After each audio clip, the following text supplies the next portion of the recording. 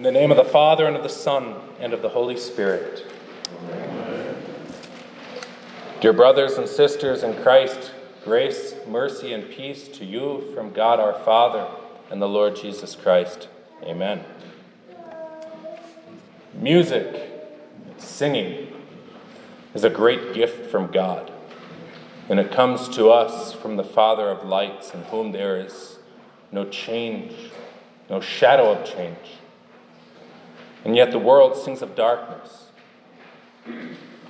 The world doesn't receive this gift from God, this singing, but regards it as a mere tool to suss out the feelings within, the hope within, despair. Listen to the love songs. They're all sad. They're all just depressing. And there's a certain comfort in having known love, or whatever it is, a certain comfort in knowing how to lament. But there's no comfort from God. From God, we need the implanted word. The reason this good gift comes from our Father in heaven is because we are reconciled to our Father in heaven for the sake of his Son. And it is for his sake that we sing. Today is Cantate Sunday.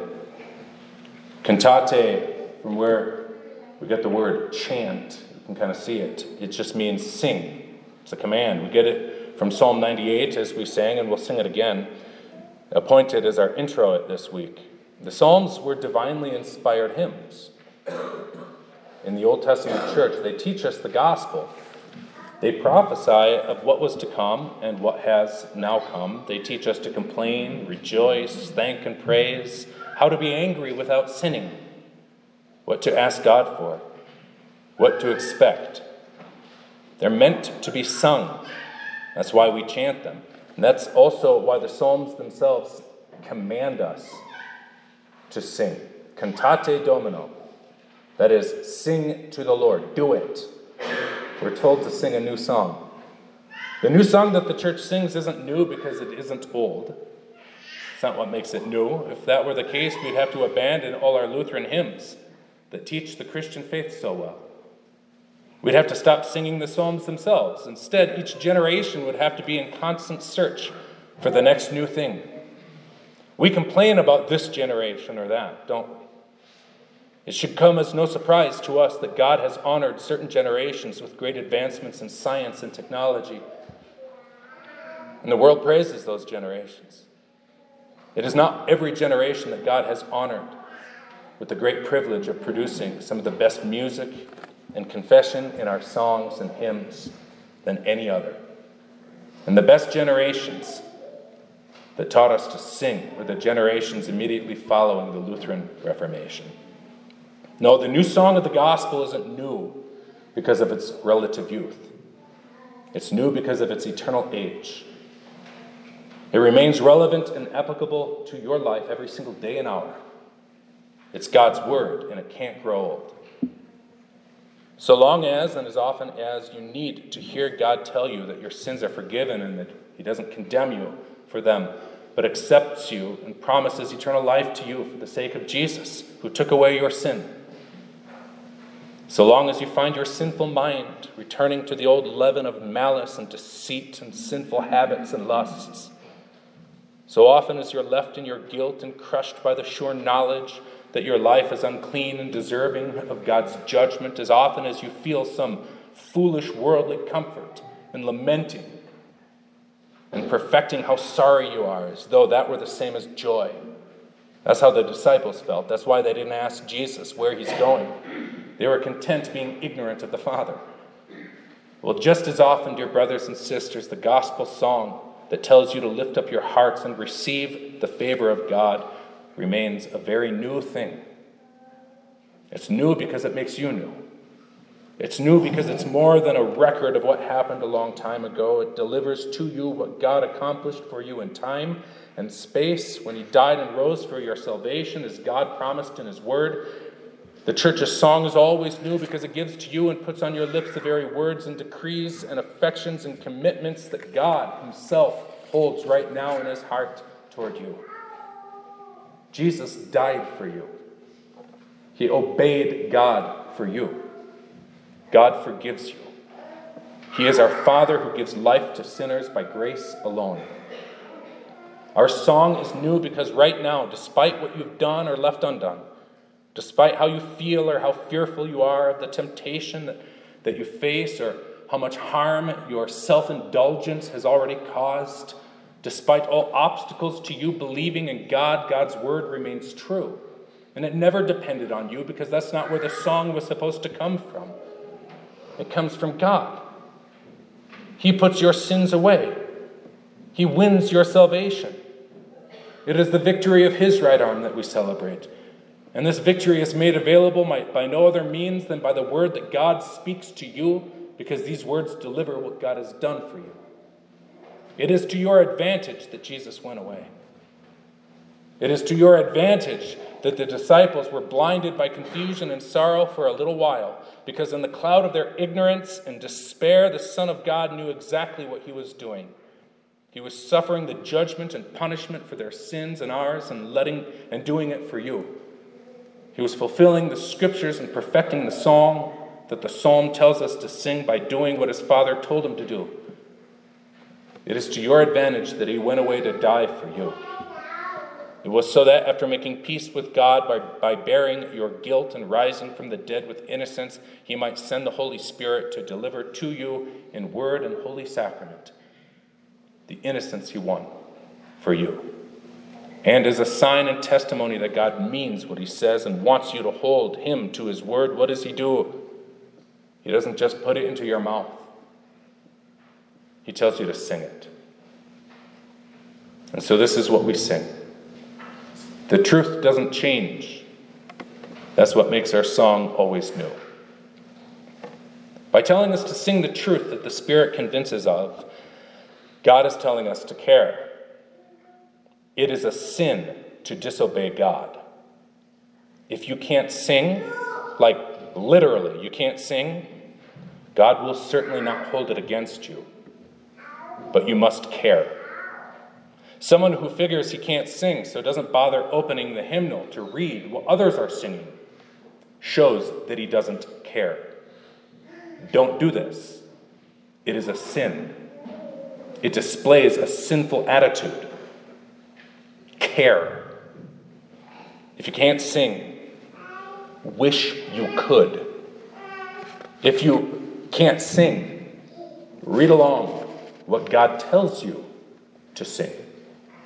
Care that others care.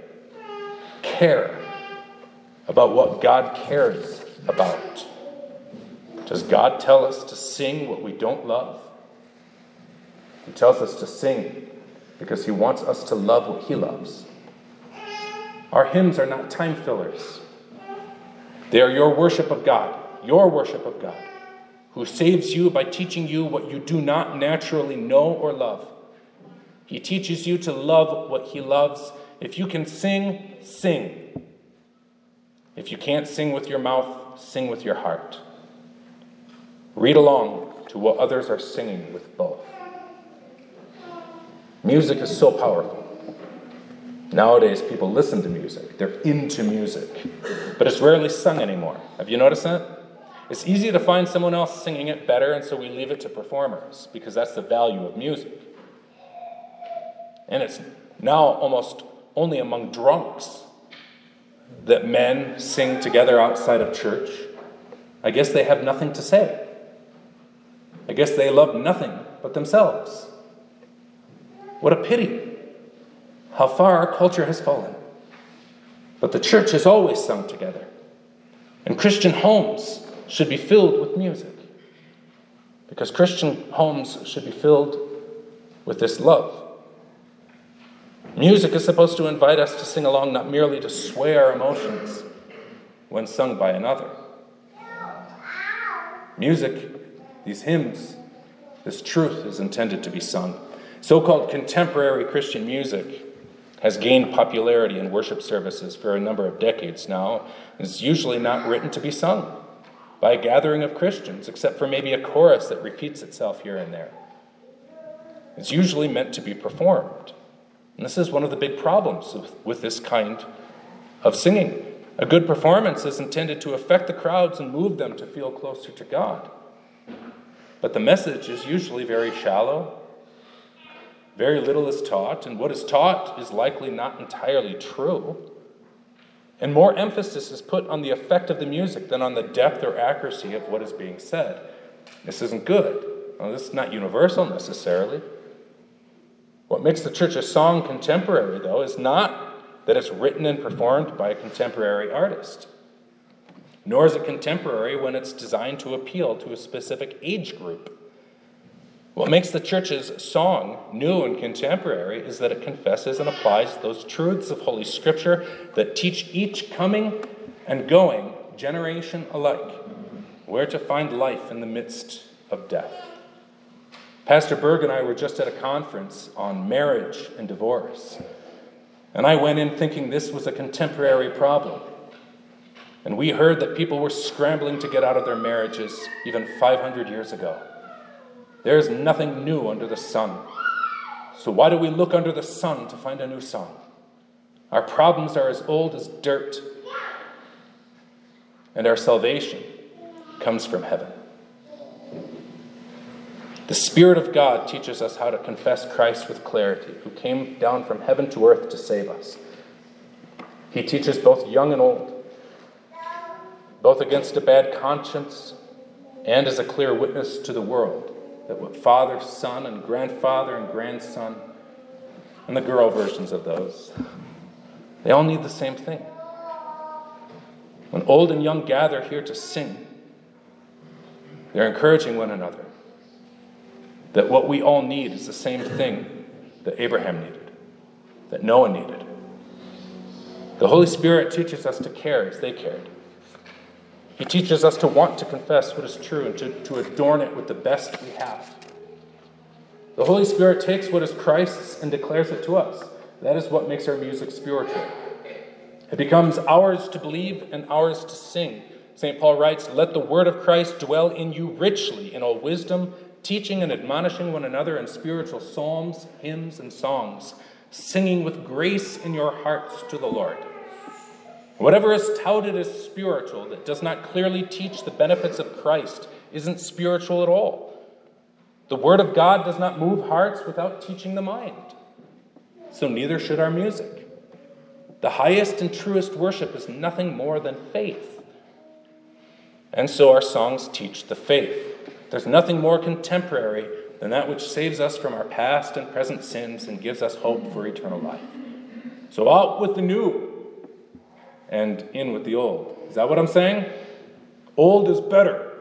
I know that's what people think I'm saying. It's not what I'm saying. Now visit a nursing home and you'll find plenty of agreement. Out with the new, in with the old. People love their old songs because they offer feelings to them that are otherwise out of reach. As Merle Haggard sang, "Sing me back home with the song I used to hear, make my old memories come alive. Take me away and back, and turn back the years, and sing me back home before I die." I get it. Old songs have an appeal when you grow old with them. Music has a way of anchoring our emotions and of calling us back to times when we felt those emotions. The Father of lights is a very kind Father. But these times, no matter how a song might seem to whisk us back, are out of reach. We won't return to when Mom was alive, or when the kids still wanted to snuggle in the morning, or have us read to them at night. Those times pass. Every heart is grateful for the song that seems to bring them back, but they don't bring them back. The happy songs we sing only mask the sad songs of our hearts that long for what once was. The value of Christ's song is not found in its ability to do this for us. There must be a better reason than that.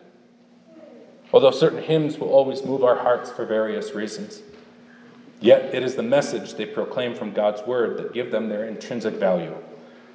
The music serves the message. We sing about our baptism. We sing about what God taught us. We sing about the work of Christ, what the Father commanded and what the Son willingly did. The work of the Holy Spirit as he continues to work faith in our hearts today. The hope we have when we are tempted. Our songs are new because they articulate what the Holy Spirit has convinced us to believe. Of course, there's something to say about songs that have stood the test of time. But it's not merely the test of time our songs must withstand. The new song of the gospel must withstand more than the judgments and aesthetic appreciation of each succeeding generation. It must withstand the test of temptation, accusation, and all the fury of hell. The new song of the gospel must equip wounded consciences to sing defiantly in the face of death itself. How else will you die than by singing? They must strengthen our faith by teaching us what faith depends on, even when our voice is gone. For this, we must learn from God. We must learn the gospel. We must test every song we sing according to his word. For this purpose, our Lord Jesus sent the Holy Spirit of truth, the Comforter. I read Helper because that's the New King James, but it's the weakest of all translations of Paraclete. He's the Comforter, the Advocate. He consoles us.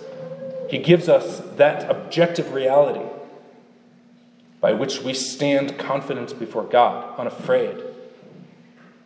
By which we dismiss the sorrow in our hearts. How?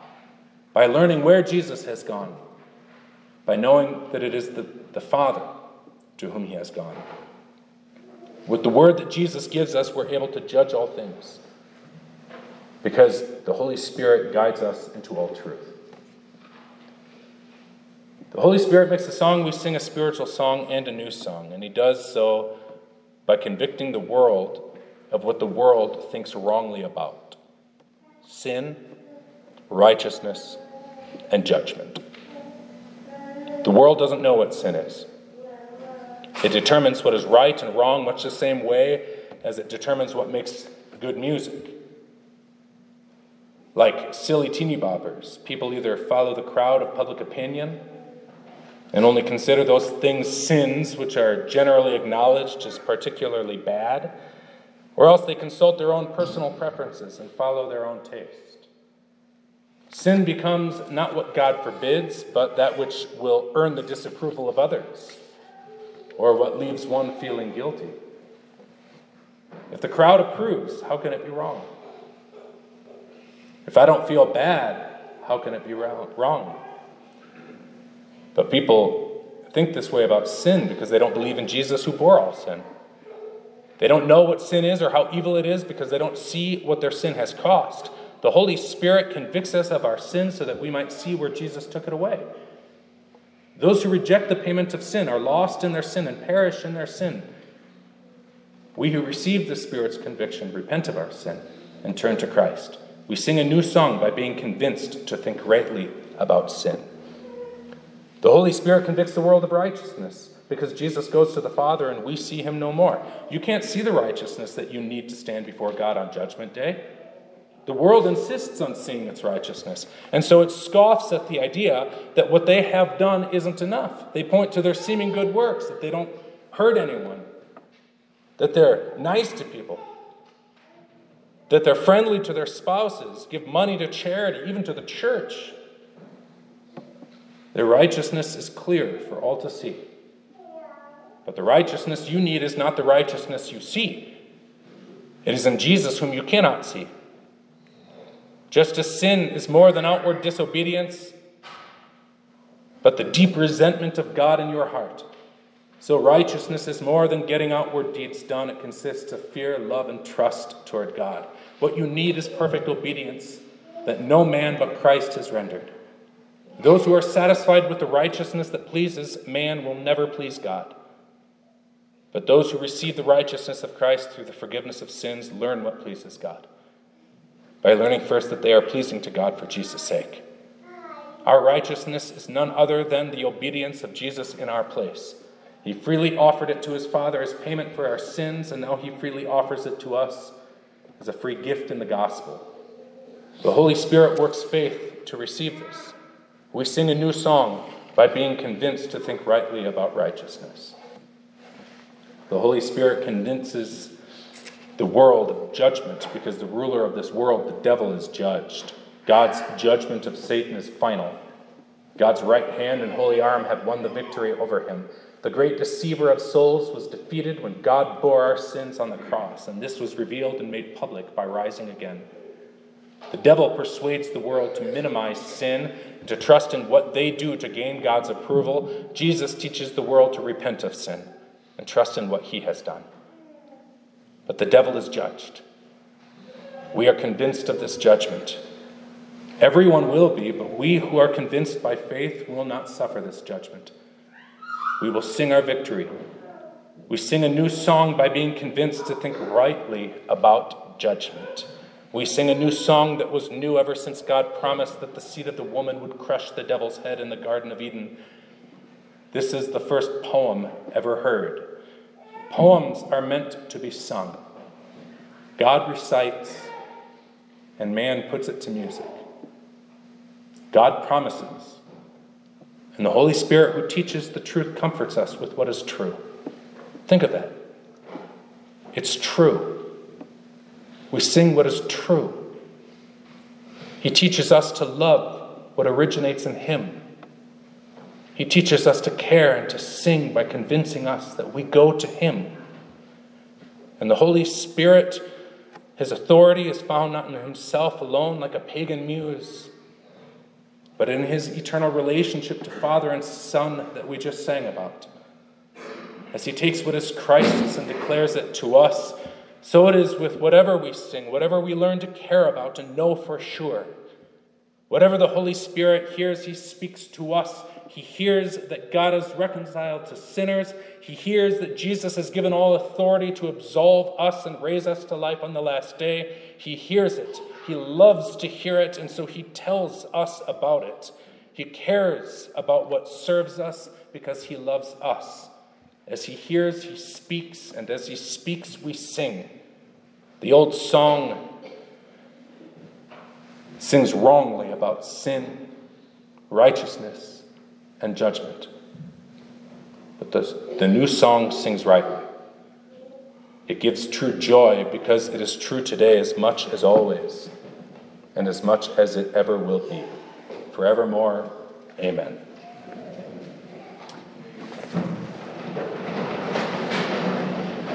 The peace of God that surpasses all understanding shall guard your hearts and your minds in Christ Jesus unto eternal life. Amen.